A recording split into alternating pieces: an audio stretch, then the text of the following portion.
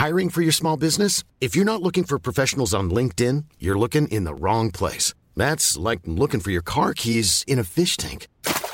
LinkedIn helps you hire professionals you can't find anywhere else, even those who aren't actively searching for a new job but might be open to the perfect role. In a given month, over 70% of LinkedIn users don't even visit other leading job sites. So start looking in the right place. With LinkedIn, you can hire professionals like a professional. Post your free job on linkedin.com/people today. One size fits all seemed like a good idea for clothes. Nice dress. It's a t-shirt. Until you tried it on. Same goes for your healthcare. That's why United Healthcare offers a variety of flexible, budget-friendly coverage for medical, vision, dental, and more. So whether you're between jobs, coming off a parent's plan, or even missed open enrollment, you can find the plan that fits you best. Find out more about United Healthcare coverage at uh1.com. That's uh1.com. Millions of people have lost weight with personalized plans from Noom. Like Evan, who can't stand salads and still lost 50 pounds. Salads generally for most people are the easy button, right? For me, that wasn't an option. I never really was a salad guy. That's just not who I am. But Noom worked for me. Get your personalized plan today at Noom.com. Real Noom user compensated to provide their story. In 4 weeks, the typical Noom user can expect to lose 1 to 2 pounds per week. Individual results may vary. This is Paul McGrath. You're listening to the Villa Podcast. Ezri Konsa's the best English defender in the league. He has to be in the team. Like, there's this thing whenever a player is playing for a club like Aston Villa, they have to pay their dues. They have to be incredible for 3 seasons in the Premier League. It doesn't make any sense. It doesn't stand up to any sort of reasoning. Hi guys, Jack Grealish here. Delighted to say that I've signed a new deal with Aston Villa. That morning sky gave me a look, so I left while you were sleeping. That's all it took. Do not underestimate just how bad Aston Villa have been for a long time now. That's now 10 games in which Villa have failed to score more than 1 goal. 10 games, 6 goals. If you take it post their COVID outbreak, and I don't even use that as an excuse, I just use it as a clear timeline or a clear point on the map that we can reference. The 13 games since then, 15 points in 13 matches, 24 points dropped. Villa have been awful. Like, there's no other word for it. Even the matches that they were winning, we said it all along, they haven't been good. And like, I will call out some of these games and people will recognise just how bad Villa have been post-COVID. Man City, no, fair enough, they got unlucky off their bad start. I get it. They got unlucky, but they were not good. They were hammered in that match. But that was the best of it when they had 20% possession. Newcastle was Newcastle. They won that match. And then Burnley, shambles, Southampton, probably the worst they had been all season until some of the other games had followed. West Ham at home lost 3-1. Arsenal were Arsenal. Brighton, worst performance of the season. The Leicester game, not good without Grealish. They were good in the second half. Maybe, I'm starting to talk myself back into this, Liam. But then we just have an onslaught of pitifulness. The Leeds game, the Sheffield United game, the Wolves game, the Newcastle game, and now the Spurs match. Like I say, 10 matches and they haven't scored more than 1 goal. They've got 6 goals in that period. And like, whatever you think about Jack Grealish not playing, and you and I have, proven ourselves to be Jack Grealish's biggest fans. Like, so we know what a big blow that is. But if this was any other team, if this was Newcastle playing the way Villa are playing right now, like, we would be poking fun at how shit Steve Bruce's team is and how bad the setup is. Like, Steve Bruce doesn't have Jack Grealish either. Now Villa don't have him, and this is what they're serving up. Absolute tripe. They can't even make a pass to set up a half a chance. It's unbelievably bad, and it's been like this for 13 games, which is a big chunk of the season. Like, I don't want to get into that argument again. Is it a good season or is it a bad season? But all I know right now is that Villa have been on a downward trajectory for a long time, and there's no sign whatsoever of it getting any better. Yeah, it's relegation form. We're better towards the back end of last season than we currently are. Yeah. The forwards aren't good enough. The whoever he's picking in behind Ollie Watkins, they're just not performing. And tonight was a big, big opportunity. I mean, we needed to take advantage of how much of a mess Spurs were tonight in the first 30 minutes and over the last couple of games, particularly early on in that match when we were dominating them. And I know we weren't exactly in a good place ourselves. You've just reminded us all there. You've listed it off. But I can absolutely guarantee you that Dean Smith is in fostering a fucking toxic cesspit like I know Jose Mourinho is. We had to go after him and we had to have some sort of a cutting edge. We had to have a fucking shot. Yeah. And what you definitely don't do is dominate the game for 30 minutes and create fuck all until you create a series of cock-ups that completely lets him off the hook. And hands Mourinho the only game plan he has. Wait for the other team to make a mistake and counter-attack them. Hands him that on a fucking platter. Serve a glass of 59 Dom Perignon. Here you go, sir. Enjoy. I know you will. It's your fucking favourite. That is his game plan. Wait for the other team to make a mistake, and hook, line, and sinker here are two massive, blatant mistakes, and you can have the game and the most comfortable points you're going to get all season. It's a loser mentality that Aston Villa have. It's like that game is dead after 70 minutes. Like we know that Villa don't come from behind anyway, so we all knew once they went 1-0 down, it was over. Like, that's bad enough that we know that, but I mean, the game is physically over after 70 minutes. Villa honestly must be the worst team for a neutral to watch right now. Like, there's just no fight, no urgency, no plan B like we always talk about. They never look like they're ever going to get back into the game or harbour any ambitions of doing that. The players have this awful habit as well, so obviously they're culpable in that the game has just died and they've given up. But then, as much as every player out for themselves, it's so weak that they're out for themselves that they're just looking for a little freeze so that they can get a break or that they can be removed from any possibility of making another mistake. So they're winning these nothing frees that we don't need, and they're buying them.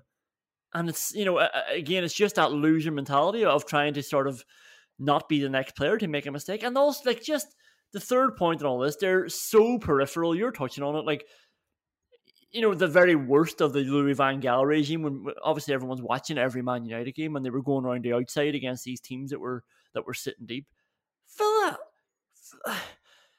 the crosses aren't even good. Like, they cannot get inside and they won't try it. Like, we can go back to the difference between Grealish and the rest of the team, but everybody is just going around the outside doing absolutely nothing. And I honestly haven't seen a team less threatening than this Villa team right now.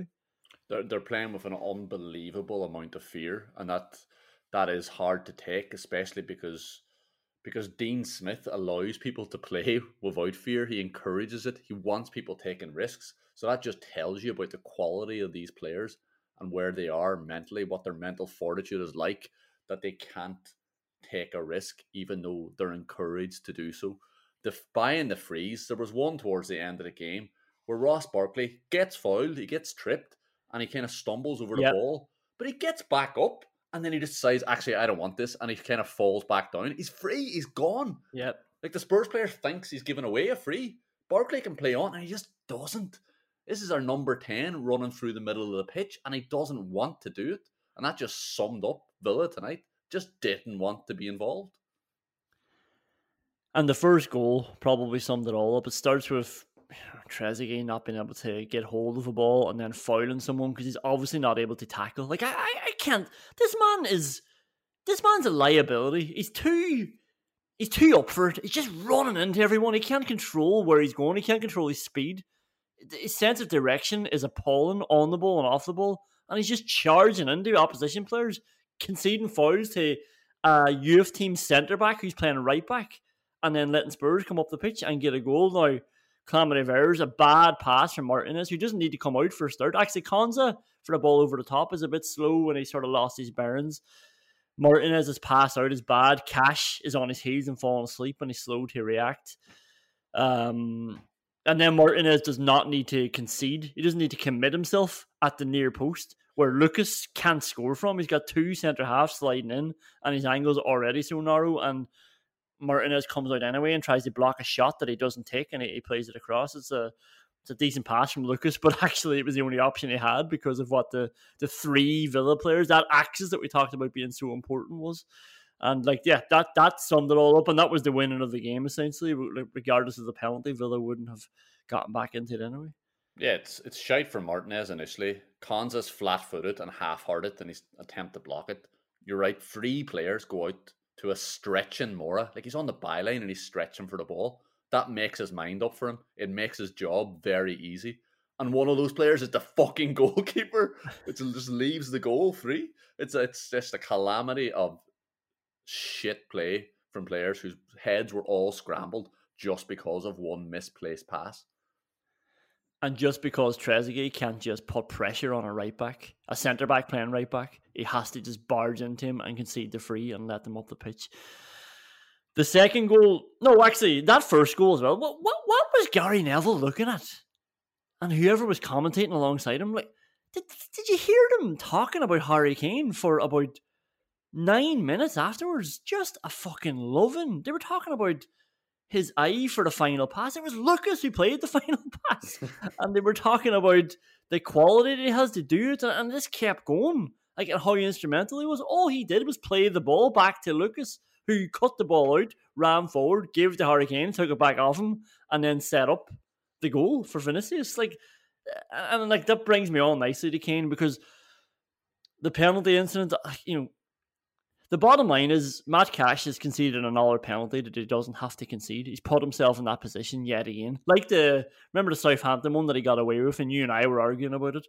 The bottom line of that is, like, why is he putting himself in that position? And here we are again. This time he's punished for it. But there's no getting away from Harry Kane being an absolute prick. Like, this guy,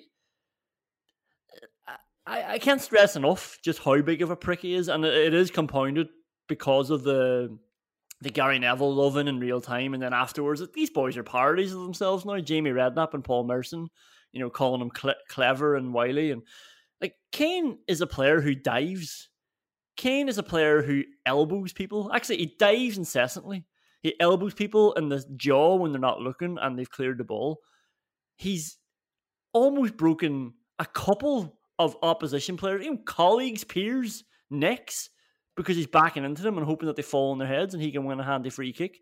He lies about when the ball is out of play. It's not out of play and he's roaring that it is. That is just, like, that's actually the worst of them all, because it's just so morally wrong and it's weak, and it's, let's play by the rules. Let's play inside the lines. Can we at least have that as the base level? Harry Kane just wants any advantage he can get. He tells the team then, he's pernickety, stands over the ball, tells them to go back 3 meters when they have a free kick in the middle of the goals. So he's annoying as well. And he won that free, and he won the penalty, and unfortunately Cash was all too willing to give it to him. I think you're being overly harsh on Matty Cash, not Harry Kane. Matty Cash is moving in a straight line. He's not moving towards Kane. Harry Kane, who no longer has the football, he's run away from it. He's let it run out of play, and then he's run into Matt Cash, who's lying prone on the ground. It's not a penalty. And do you know what else it isn't? It's not fucking clever from Harry the Golden Boy Kane. It's fucking stupid from Mike Dean. And it's cowardly from whoever's watching fucking replays of it. And doesn't have the balls to tell Dean he's made a tit of himself. And whenever Harry Kane takes a heavy touch, plays the most obvious 1-2 in the world, and plays it too late, and overhits it, but gets away with it because Mora is fucking rapid, we don't have to pretend he did something good. It's Harry Kane. He'll do something class in a second. Yeah. You don't have to pretend that everything he does is brilliant. Whenever Gary Neville is listing off Spurs' embarrassing riches of attacking options, slagging off Villa, essentially, he named Kane twice. He's not that fucking good, Gary. Relax. He was getting interviewed at the end of the match. Good old Jeff Shreves, just tossing up softball after softball. You've got your unity back. Is it all about trying hard? The only interesting thing that happened in that match was Kane winning the penalty. How does Shreves set that up? You were involved in both goals. Tell us about that. Like, you control the narrative, Harry, because I'm not a fucking journalist. Yeah. I'm not a fucking interviewer. Kane even reminds him of it. He gives him an opening. It's like, he says, oh yeah, it was a rash tackle and I stuck it away. It's like, jump in there saying, do you really think it was a rash tackle? I mean, you did just kind of move in towards him after you let the ball go out of play. It's not that rash. He was just blocking a cross that never came because you missed the ball and then stepped over the top of him. But no, he just lets it go. Thanks, Harry. Flonker. Well, the less said about Jeff Reeves, the better. But yeah, what stage do you look at Harry Kane just essentially kicking Matt Cash with his right foot? You know, when the ball is 5 meters behind him and he just steps into him. Like, you know, like yet again, Harry Kane doesn't care, but he can stand on him in that case. You know, he didn't. But I still think Cash doesn't need to put himself in that position. But yeah, like I say, Kane is a prick. And the more that it's talked about, the better, because it is like, I felt like it was turning a little bit, you know, because you're seeing social media coverage now. You'll often hear people talk about the media don't call it like it is with Harry Kane. Well, like, there's thousands of people calling him out for it on social media. No, it is frustrating that legacy media or traditional media maybe aren't even just, you know, they aren't even having a look at it or even sensing what's going on. Like, I was shocked. Like, match of the day last week when Harry Kane, I forget who he elbowed in the Arsenal game, and they didn't even show it. Like, the match of the day could have covered that so softly to say, you know, what do you think of this? But they didn't even show a replay of it, and they would have seen, like, there's researchers and producers in match of the day. Don't tell me that they didn't see the shitstorm that was happening all day before they went live, essentially, on match of the day that night. Everybody was talking about this. It served up in the biggest show on BBC that night, and it's not even mentioned, not even one little replay. And this is, yeah, like, Kane is a big enough prick as it is, but these people certainly don't help his cause, like, you know, liberating him and glorifying him every time he does this. He's cheating. He cheats. he risks people's health, and all he gets is rewarded for it. Why wouldn't he do it? But you know, the worst thing about it is that they all know it is as well. All four people, the commentator, Gary Neville, Jamie Redknapp, and Paul Merson, were all uncomfortable talking about it. Yeah. Because they knew how it had to be called. And they all kind of stopped and said, and then just went for, it's clever. It's clever from Kane. You all know what happened there. Harry Kane runs into somebody to win a penalty. And Mike Dean goes for it. That's what happened. Just say that. You don't have to call him an arsehole. That's fair. Leave that to us.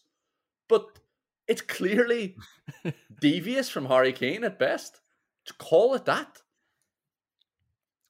Let's do WhatsApp whinges. Do you know what the worst thing about missing Jack Grealish is? Nobody else will go and take the fucking throw-in off the thrower. Of all the things to be missing Jack Grealish about, that's the worst. And it sums up the loser mentality of these boys. I think the worst thing about Jack Grealish being injured is we get to see his fucking dress sense. I like it. He's a millionaire. More money than sense. Like, yeah, why not? Yeah. Well, like, but this is the thing. This is all what it comes back to. The way Villa were tonight, just nobody wanted the ball. Nobody wanted to do anything. They were just all acting like cowards, and it was so depressing and so pointless to watch. To be honest, I don't even want to get bogged down in the Grealish stuff because it's upsetting. Like, that's the worst of it all. Like, you know, it's not even that I'm bored talking about Grealish being missing, because, you know, it is boring how black and white Villa are really good when he's there and they're really shit when he's not there. But you've gone from having the best player in every match to having Trezeguet. Like, you know, it's like, Grealish controls the games. We're going to get into how like naive it is that Villa are they're trying to play the same way without Grealish. But, like, it's so much fun watching Jack Grealish play. It is terrible now watching Villa. Like, it's so boring. At least when they were playing bad with those games that Grealish was playing, Grealish was still playing. You know, he could do something with it. He always created a chance. It was fun, like I say. It was exciting. enjoyable. This is Brock. Yeah, that's the thing. Like, yeah, it didn't matter how we were playing. Jack Grealish was on the pitch, and there was always something a little bit exciting that could happen. When Jack Grealish gets the ball, you're just more interested in the world. Like it's just a better place to be. Yeah. But now, whenever Trezeguet gets the ball, like he might as well go for a nap because nothing's happening. Like he just doesn't have it. Like, and God love him. Like you're slagging him off for trying so hard, but like Christ almighty, he has to try because he must know that he's not good enough at this level, and that's the best thing he can give us. And it's a lot, and it's admirable, but it's just not the same. It is just so pointless. He gets the ball and he's going nowhere. Nothing interesting is going to happen. Let me just squeeze in the second WhatsApp whinge because it's obviously about Trezeguet, and it's to do with the fact that I'm not as enamored with his effort right now, having watched him again, constantly in the team now. It's like, hang on. Is Trezeguet just running around trying to get fit? Fucking aimless running. And do you know what the worst thing about it? Like, I think he called him a headless chicken the last day, and it was apt. But the worst thing about it now is that, like, yeah, when he has the ball, it's a train wreck, basically. It's a mess. It's carnage. But he's forcing people to make shit passes as well because he's so lively and energetic, and I'm sure he's roaring mad for everything. Like, people rush into trying to give him a ball that's never on because he's making a terrible run into trouble. And even if they do get it to him, like, the proof is in the pudding. His touch is terrible. He takes it in the wrong direction. It's just not the player you want to be feeding the ball to. No, he's like I said, he's a waste of time. Yeah, he's making shit runs and then not controlling the ball at the end of it. Like, what two worst things I can think of for a forward? I can't. They are them. Have these boys made one tackle that isn't a foul? This has come up before, Colin. A genuine question. Like, it's getting ridiculous now. Like, do you know Pep Guardiola's teams are accused of making those cynical fouls to get back and set up? Like, Villa are just making stupid foul after frustrating foul, and it's incessant. I actually, apart from Ezri Konsa, I don't remember anybody else making a tackle that doesn't result in a free kick that takes 2 minutes to hit.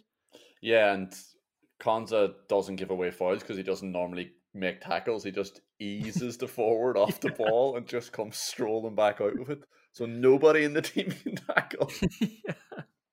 Like, it's such a bad habit. It actually shows. It shows a mentality. It shows how lazy they are and ill-disciplined they are, and just how quick they are to throw in the towel. Just making these fouls that don't need to be made. Like, fair enough. I don't mind when you can see the foul all the time, but it's when it's all the time, and when the ball is there to be won, especially in the middle of the pitch, the fullbacks having it, and Villa just barge players down and give them exactly what they want. Because the reality is, we've been watching Villa behind for a lot of hours now since January, and when they're behind, they're just giving these fouls non-stop. Yeah, I mean, I have a bit of sympathy for them because the instructions tonight would have been to go out and get in Spurs' faces whenever they have the ball, because they're not going to be up for it, particularly that back line, which was cobbled together tonight. And maybe that's what it was. Sorry, they do it all the time. What the fuck? Why am I trying to get them off the hook? They're all pricks. Fourth WhatsApp whinge. Morgan Sanson's touch. What the fuck? Yeah, Sanson started terribly and he went from there. I mean, he was trying things he shouldn't be doing in places he shouldn't be trying them. His touch was terrible. The ball was just bouncing off him. He was dawdling on it. He was Barkley-esque, if we're being honest. I don't think Morgan Sanson could have played worse. Remember I had that WhatsApp whinge where it was like, this isn't the French league now, mate? Part of me had that thought, when he was losing the ball in the middle of the pitch because of, like you say, the ball bouncing off him. But you don't see that. Like, you actually don't see that at this level. Like, in football at this level, where a player just can't take a touch in that, not even that tight an area. And, like, it's like you're watching somebody stepping up to a bigger standard, a higher standard, or a bigger league. But you don't see it because these players are generally, elite in a top bracket in the world. It was more like watching a GA player trying his hand at Sunday League and then realizing, Jesus, I don't have as much time here as I thought I would. Like, I'm usually all right at 5-a-side, but now there's a lot of people around me in the middle of the pitch. The pitch is shit. There's people coming in, biting my heels. I wanted more time. I need more time. Like that. That's what Morgan Sanson looked like tonight. Somebody who just was completely out of his depth, could not take a touch of the ball. And yet, he did a couple of stuff that was all right, and I liked that he was drifting sort of all over the pitch, mostly because I didn't see anywhere else that we were going to try and penetrate them. But like that touch was unforgivable, like the touch in general, I mean. Yeah, he was absolutely dreadful. He didn't do anything right until the cross he put in just before he got taken off, which he was absolutely begging to happen all game. I thought he was dreadful. His touch was so laboured and ultimately pointless at the end of it as well. And the worst thing about it was that Højbjerg and Ndebele weren't playing at the start. They weren't there. They weren't interested. They were just letting Villa run straight at their back four, who were a mess as well. And that just made how Morgan Sanson was playing more unforgivable, because Spurs were there to be beaten and we let them off the hook. And Morgan Sanson was a huge part of that. Last WhatsApp whinge before we get into the award categories. This, right now, is the worst Villa team I've seen since 2016.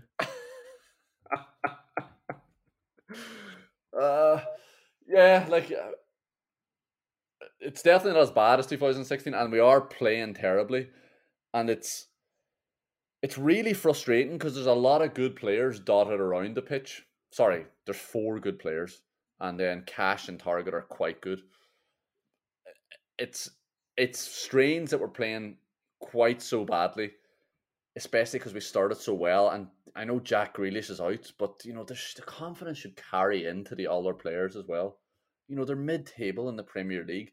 They shouldn't be this shit every fucking week. It just shouldn't be happening. And you said it there, 15 points from 13 games. That's, that gets you into a relegation battle. Luckily enough, we picked up a lot of points at the start of the season, because that is just not good enough. What are they thinking right now? Like, this must be, like, it's going to make them play worse, and it probably is the reason that they're getting worse and worse. The way they're playing without Jack Grealish must be tearing away, eating at their confidence, because it's appalling. And I'm actually so angry at them that I don't want to bring Grealish back until they get their fucking acts together, because it's not good enough. Grealish is as close to a one-man team as you'll get because Grealish is so good. But these boys are supposed to be decent as well. And like you say, he's got some other good players there. What the fuck are they doing? And where is their pride? And I have to tell you, it's not getting any better. We have to play Spurs again. We still have to play Everton twice. Like this, there's a tough running coming, and are they just waiting for Grealish to come back? They might get injured again. Like this isn't good enough, and it's not acceptable. These boys want to be top half players. They need to start playing like it, because at the minute they're playing like championship players who are waiting for Grealish to come back. Yeah, they are. They absolutely are. And Villa have 10 games left now, and 7 of them are against what is now the top 7. They're in big trouble. Like they could get spanked in every one of those games based on how they played tonight. I mean, Spurs were shite, and they comfortably won the game 2-0. That's so depressing. It's so depressing that I don't think I want to keep talking about it. Yeah, no, that's the best summary of it. Spurs were shite, because that actually was triggering me when I could sense that some of the punditry around that game was, Spurs bouncing back. And I was like, lads. This is all Aston Villa's doing. Like, wait until the same way, like, Newcastle picking up some points and trying to celebrate at the end of it because they got a point off Villa, and then they go out and lose 3-0 to Brighton. Just wait until Spurs aren't playing the worst team in the Football League right now. We'll be back in a minute.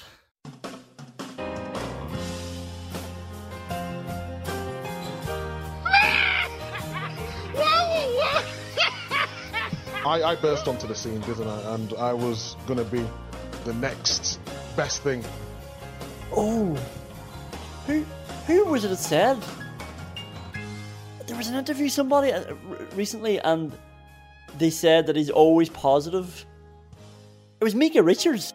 Hold on, I played for England at 18, youngest ever defender to play for England. It was Micah Richards. He was talking on Sky Sports, and he said he's always positive. Sometimes you wish he wasn't as positive. Like he said he was too nice. Right. What do you think of that? I think Micah Richards should shut the fuck up.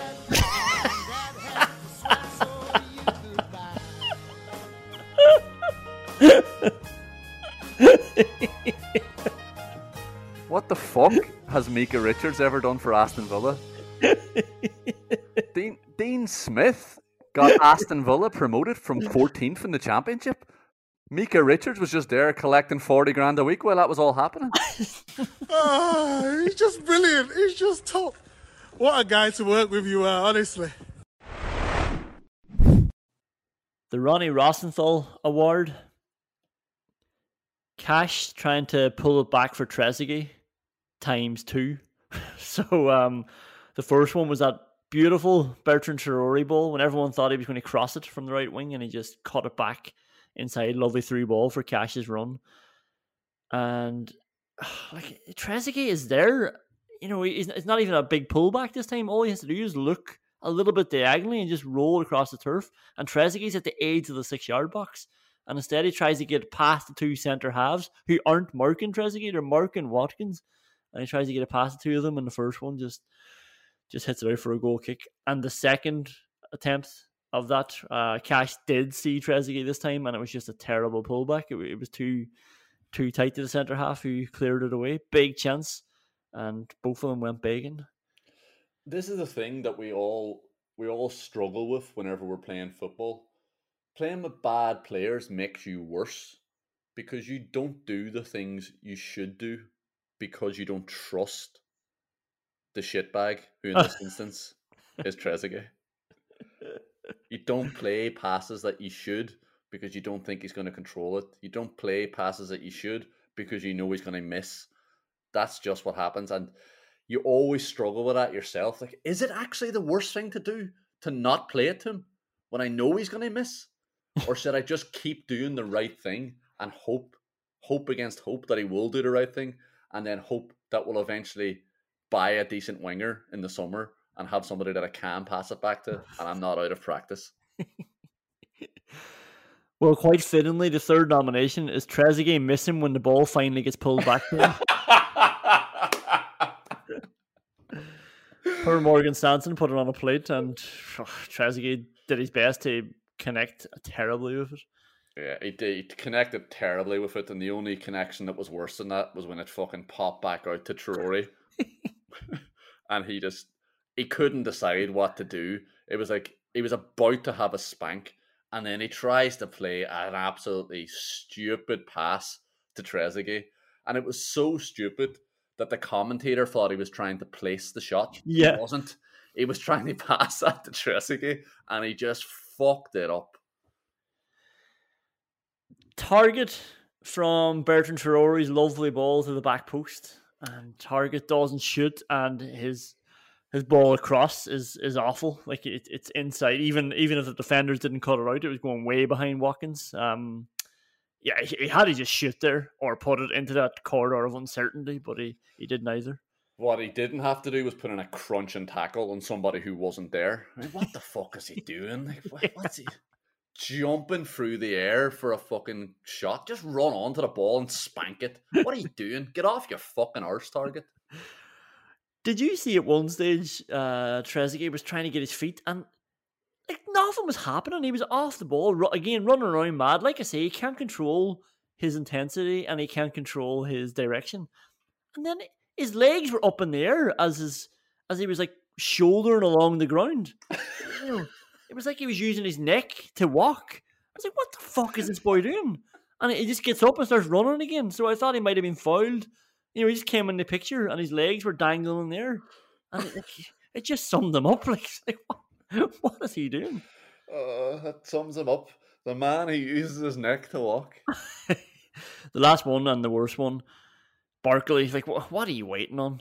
I'll tell you what he's waiting on. He's waiting on the entire Spurs team to come across and block him. Like, even my girlfriend who sat down to watch that, she said that. What's he waiting for? I was like, I don't know. He's waiting for every possible thing to go wrong every time he has the ball, because he knows it is going to go wrong, and it's because of that mentality as well. Yeah, he's playing like somebody who's full of fear now because he knows how shit is. He's just another player that has to stop listening to this podcast because it's not doing his confidence any good.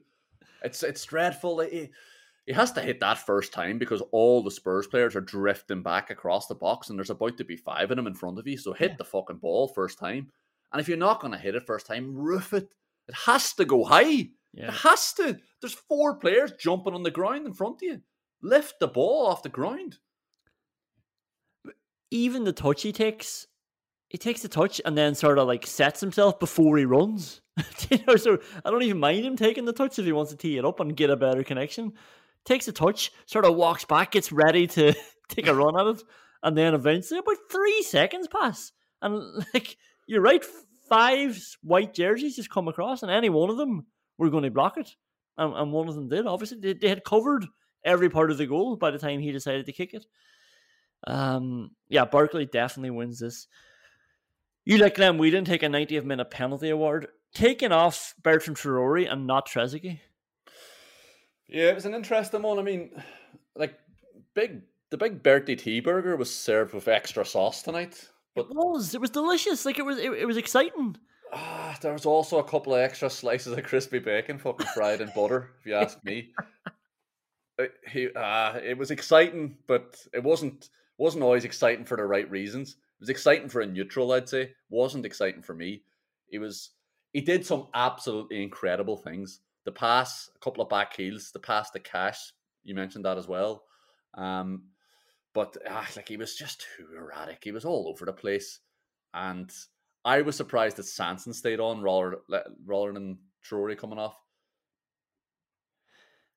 I just can't believe that Trezeguet stayed on is probably the overwhelming point. Like, you're right, I wasn't mad upset that Bertrand Traore came off, but I thought it was one of his more... It felt like I hadn't had a burger in a while, and now I could go for it. I could enjoy it a bit more. But just the fact that Trezeguet was so bad and so erratic, and like I say, running around on his neck and getting in the way, making fouls, making people play bad passes that were never on in the first place. And when he did get it, like, there was that one. Did you see it? Like, I didn't even have it down in the Rosenthal Award because it wasn't that big a chance. Because his touch was the one that he was off. There's 2 of these occasions he was offside. I think McGinn played a ball over the top, and he's through. He's offside anyway, but he chested straight into trouble. Like, he's through in goal. Like, he's looking at the goals, and he chested over to the right hand side so somebody can take it off him. And similarly, his touch when he teed it up for his left foot just looked like somebody who tries hard at football but aren't that good, And I don't mean a footballer terms. I mean someone who doesn't normally, like, they're playing football in PE and they're trying to do the right thing. So he kicks it on his left and then has to run back to get it, and then he tries to hook it with his left and he hits it wide, and then he spends the next 3 minutes complaining about it as if it was a big chance. It wasn't. It was just a waste of everybody's time. You've made a good case for it. What else is nominated? 4-3-3 without Grealish as well. Similar to the Liverpool debate. Do you know how stupid it is that they're trying to play a high line with Nat Phillips and Jordan Henderson, now Quebec? They're basically trying to play the same way without Van Dijk and Gomez, who wasn't that good before he got injured, but he has been really good for them.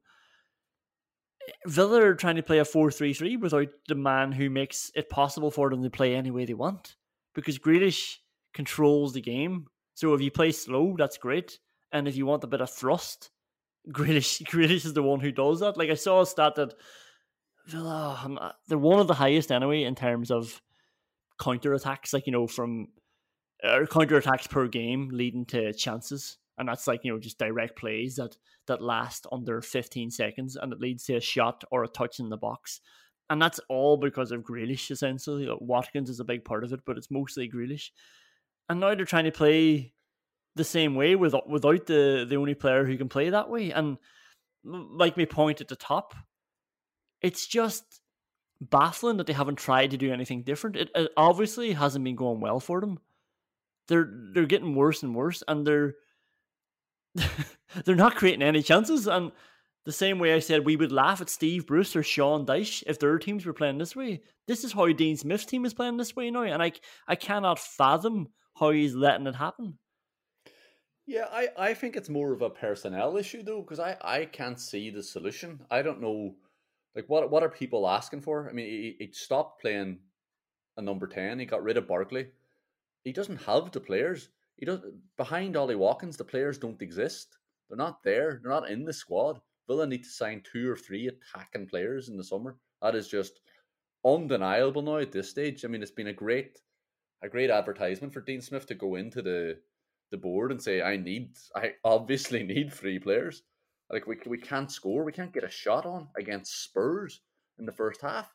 Spurs couldn't have played worse than we didn't have a shot. Never mind on target. Didn't have a shot. Players aren't good enough. I don't see what the solution is. What do you want them to play? I want them to try something different because what do you want them to try? Though you can't do something different. Isn't a real complaint. That's just whinging. Like, what do you want them to do? Well, like go back to 4-2-3-1. At least try that. Try 4-4-2. Like even without Grealish right now, like do we have to look at 3-5-2? Like, do we have to try something like? And regardless, like you're right, like Villa do need more players. We said that at the start all season when it was going well. Like, so that's not lost on me. But this isn't good enough either. Like if they have a team right now without Grealish and this is what they're serving up, I would be asking questions of Dean Smith. Like, he's got so much credit in the bank that we don't need to go there. But if this was what was being on offer all season, it wouldn't be good enough. Like, if you give that team to any other manager, you would expect a bit more. And just because they don't have Grealish right now, I don't know if it's a system change or whatever, but I want them creating chances, and they're not doing it. Yeah, they're not creating chances, and that is a big problem. I mean, the fact that Jack Grealish has created as many chances as the next 3 players in the squad is just like I hover between thinking that's amazing for Jack Grealish, but is it just shit from the rest of them? Like it's hard to tell which one that is. But he's still playing the rest of his players in the positions he thinks they're best at. I mean, if he starts dicking around with that, then I think that causes questions. Like, what else is he like? He has to play Bertrand Traore in the right wing. He has to play Douglas Luiz, McGinn, and Sanson in midfield. That's what he has to do, and he has to play Ollie Watkins up top. He can't just magic different positions for these players. That's where their best positions are. Third nomination. Not playing Matt Cash against Newcastle. Yeah, I mean, he looked rusty. He did look a bit rusty, and the Spurs forward line aren't very forgiving because there's a lot of brilliant players in there, and he did look rusty. Yeah, maybe he should have given him a bit more time on the grass. A nice easing into it against Newcastle would have been an easy day out for him. Bringing Ross Barkley on. Yeah, I mean, there was a shot of Ross Barkley running back down the tunnel just before he came on, and the commentators like, "Oh, don't even guess what he's going for there." I mean, he did this last week as well, where he wasn't ready. But why the fuck would Ross Barkley be expecting to come on? Of course he's not ready. He's done everything in his power in the last couple of months to make sure that Dean Smith begs Thomas Tuchel to take him back. Ross Barkley is as shocked as me every time he comes on. Of course he is. He's fucking shite. I am finally at that stage. Now, remember I said I'm still guilty of wanting to see him or getting a bit excited. I shook my head when he came on today. Still had one final little glimmer of light in the pit of my stomach, thinking, you never know. And then he just started losing the ball all around him in the middle of the pitch. And just players like running around him, like in a circle around him to get by him. Like, not even like, nice footwork or anything, just maneuvering themselves around this big plank in the middle of the pitch. Like, he's done, and I'm finally done with him, and now I'm wondering finally, after all this time, why do we keep bringing him on? Because we know it's not going to work. Exactly. He's done, and he's a waste. He's a waste of time. It's just like, okay, yeah, I get it. He's your next option at number 10, so why not try him? Because Sanson's not playing well. But I actually wanted Davis to come on there talking about trying different systems. I just thought that Spurs line or back line are getting away with it this whole game. Just fucking throw Davis on there now. Another option for them to have to think about, to have to deal with. Let's just go 2 up top, see what happens. Because Davinson Sanchez is a loose cannon, and the rest of the lads don't play in the Spurs backline ordinarily. So, just give it a go. Get him on there, see what happens. And he wasn't too bad when he came on again, but he just doesn't have the quality. Yeah, yet again, it was like one of those ones where I'm like, Davis has done well. And I'm with you. I actually wouldn't mind him seeing him getting a longer run, because it is harsh. He's always just getting 4 minutes and 6 minutes, and it's always when the game's over. Or there's one goal in it, and we're not going to get one anyway. And I'm pining, or I want Villa to think about. Remember when he came back after lockdown the last time, or after the pause, the restart, and everyone was talking about him. Grealish was talking about him. Dean Smith were talking about him. They were saying, "What, this guy's been doing a training? Like, it is no surprise that he's playing." And he came onto the pitch initially, and he was owning it. He was playing like a player who was dominating in training, and he suddenly had arrived. Like, he believes in himself. He was starting to bully defenders. He was making something out of shit balls, and then his confidence drained because he didn't score any goals and he missed a few big chances.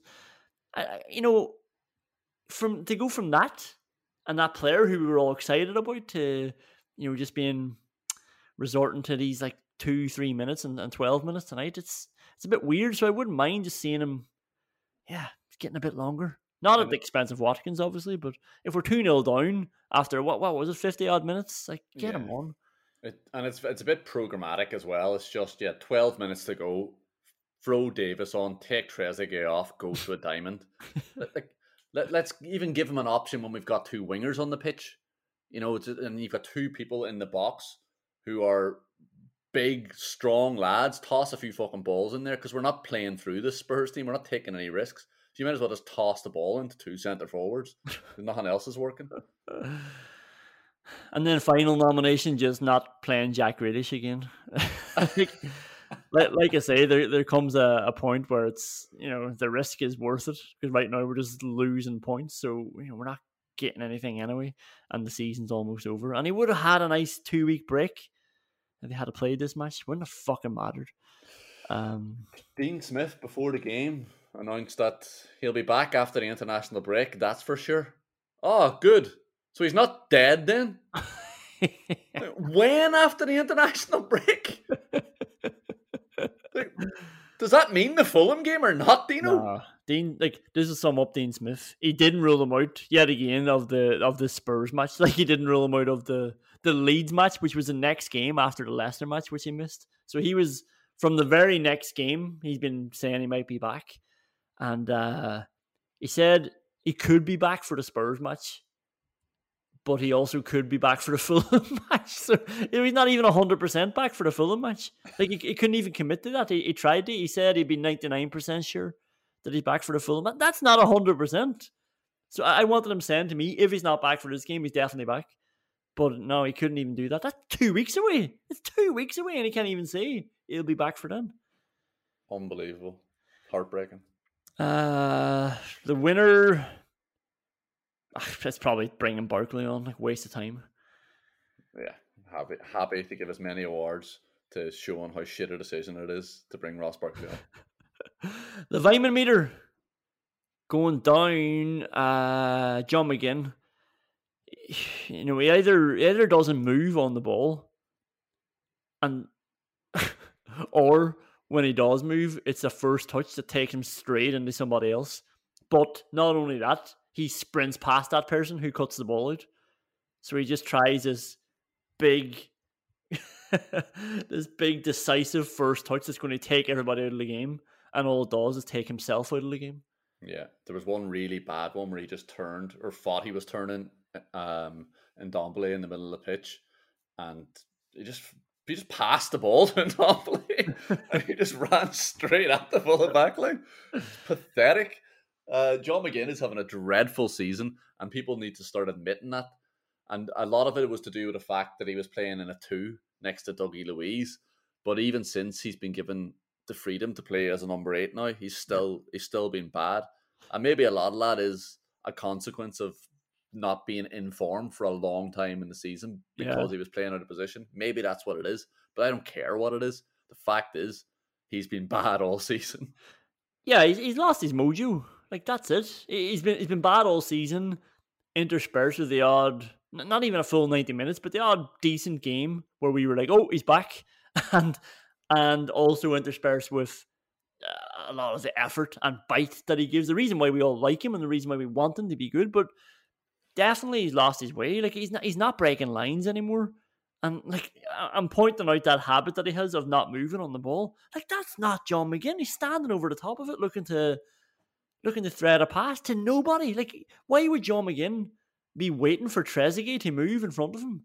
To do what? Like, even if that pass is good, like, what are you doing? Like, you're just giving the ball away, essentially.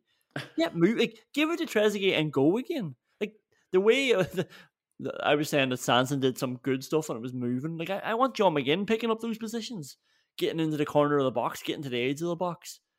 You know, just be a bit more lively. But he's just planted to the middle of the pitch. Yeah, and like John McGinn trying hard and having a bit of bite. Yeah, great, but he's a fucking centre midfielder. We all need to grow up.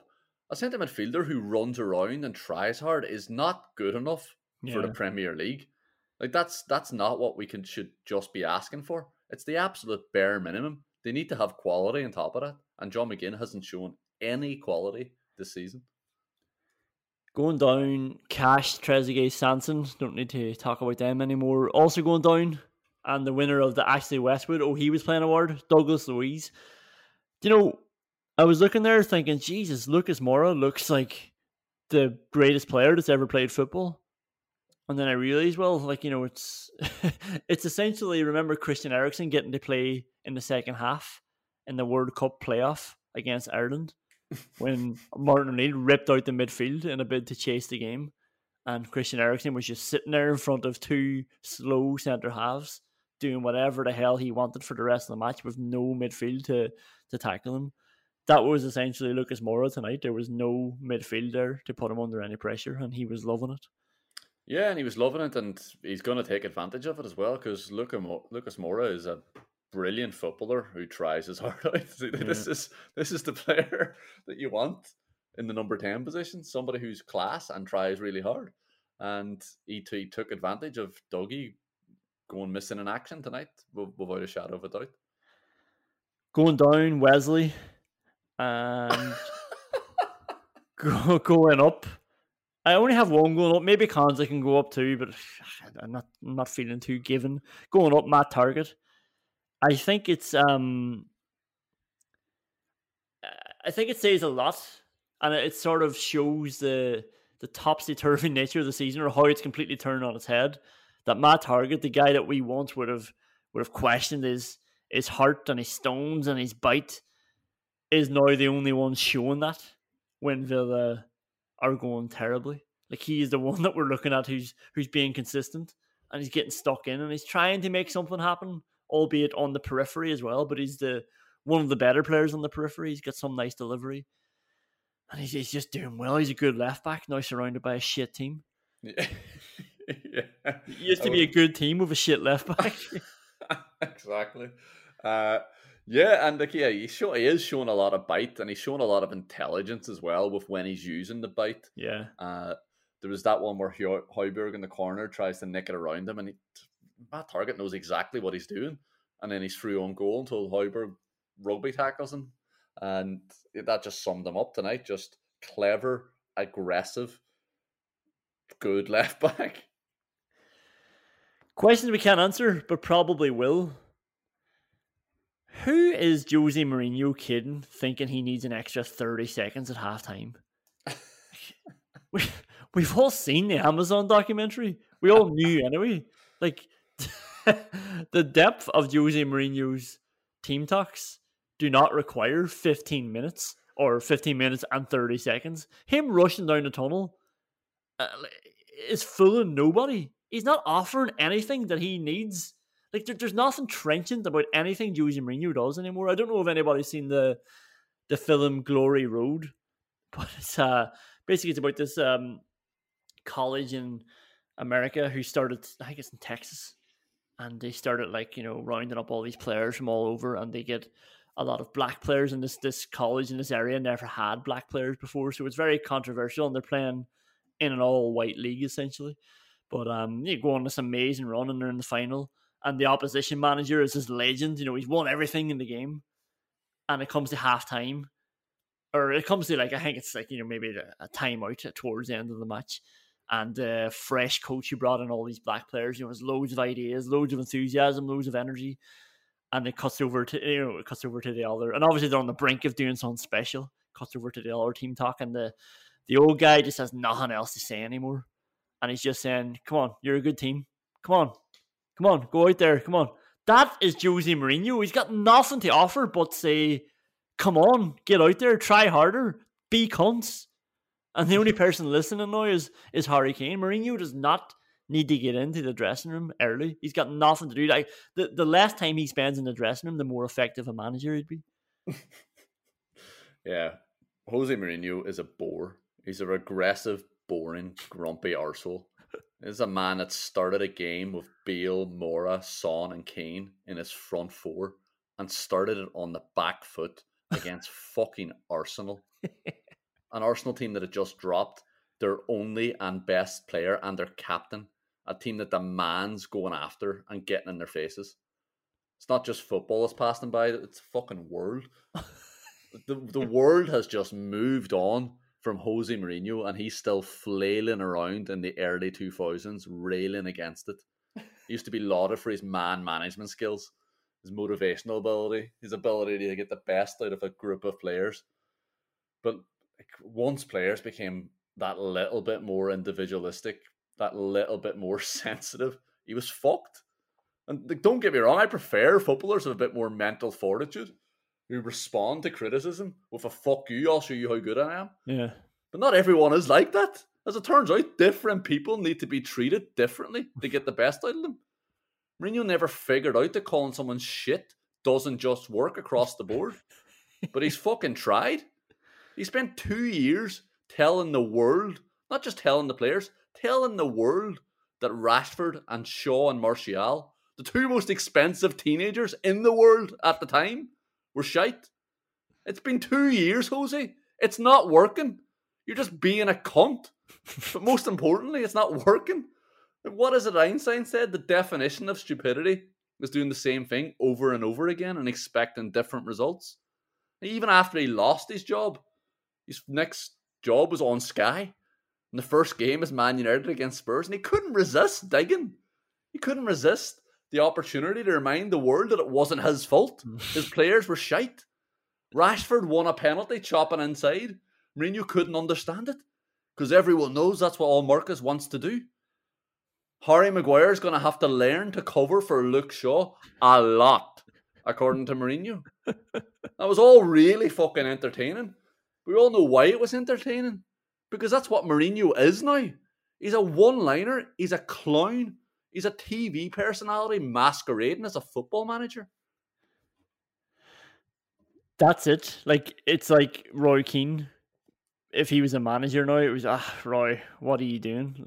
Great TV personality, but you take that with the knowledge that he doesn't really know too much of what he's talking about. But you respect where he's been and what he's done, and you respect how he's able to articulate his opinion and stand up for it and entertain people. And Mourinho is a good pundit for all those reasons as well. Not because of any football knowledge, but because he's an Egypt and he can be a lovable Egypt, but not when he's a football manager. Just either Like, I was going to say a football manager either calling people shit or telling them to be cunts. We talked about Harry Kane at the top of the show. Harry Kane is just following Jose Mourinho's orders. Be a cunt. And Harry Kane's going out there and doing exactly that. Like, why can we put the blame on Harry Kane's door? He's just doing exactly what his manager asks of him. He's being a cunt. While everybody else is trying to figure out how to win matches, Mourinho's he's like John Kreese in Cobra Kai, thinking that there's some war coming between these teenagers. There's no war. The war's over. Mourinho's there just trying to rage up a battle that's never going to happen. Like the fact that you've given Harry Kane, the old German soldier in the 1940s, out there. He was just following orders.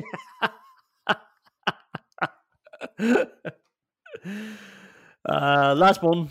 How did Gareth Southgate's little brain get it right about Ollie Watkins? Like, it's not difficult to see. Like, he obviously has a personal vendetta against Jack Grealish. We don't know what the reason is there, but it cannot be that he doesn't understand that Jack Grealish is brilliant at football. It couldn't have been that. It's obviously something personal. And he made the right choice. He went with Ollie Watkins over Patrick Bamford. He made a lot of fucking stupid choices as well.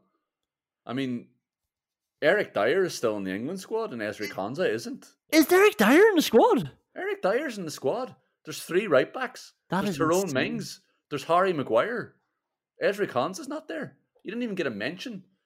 I mean, he dropped Trent Alexander-Arnold, but he couldn't find the place for Ezri Konsa. Kieran Trippier's in the squad. Like, this is like he's talking about Trent Alexander-Arnold not having a great season. Kieran Trippier hasn't had a season.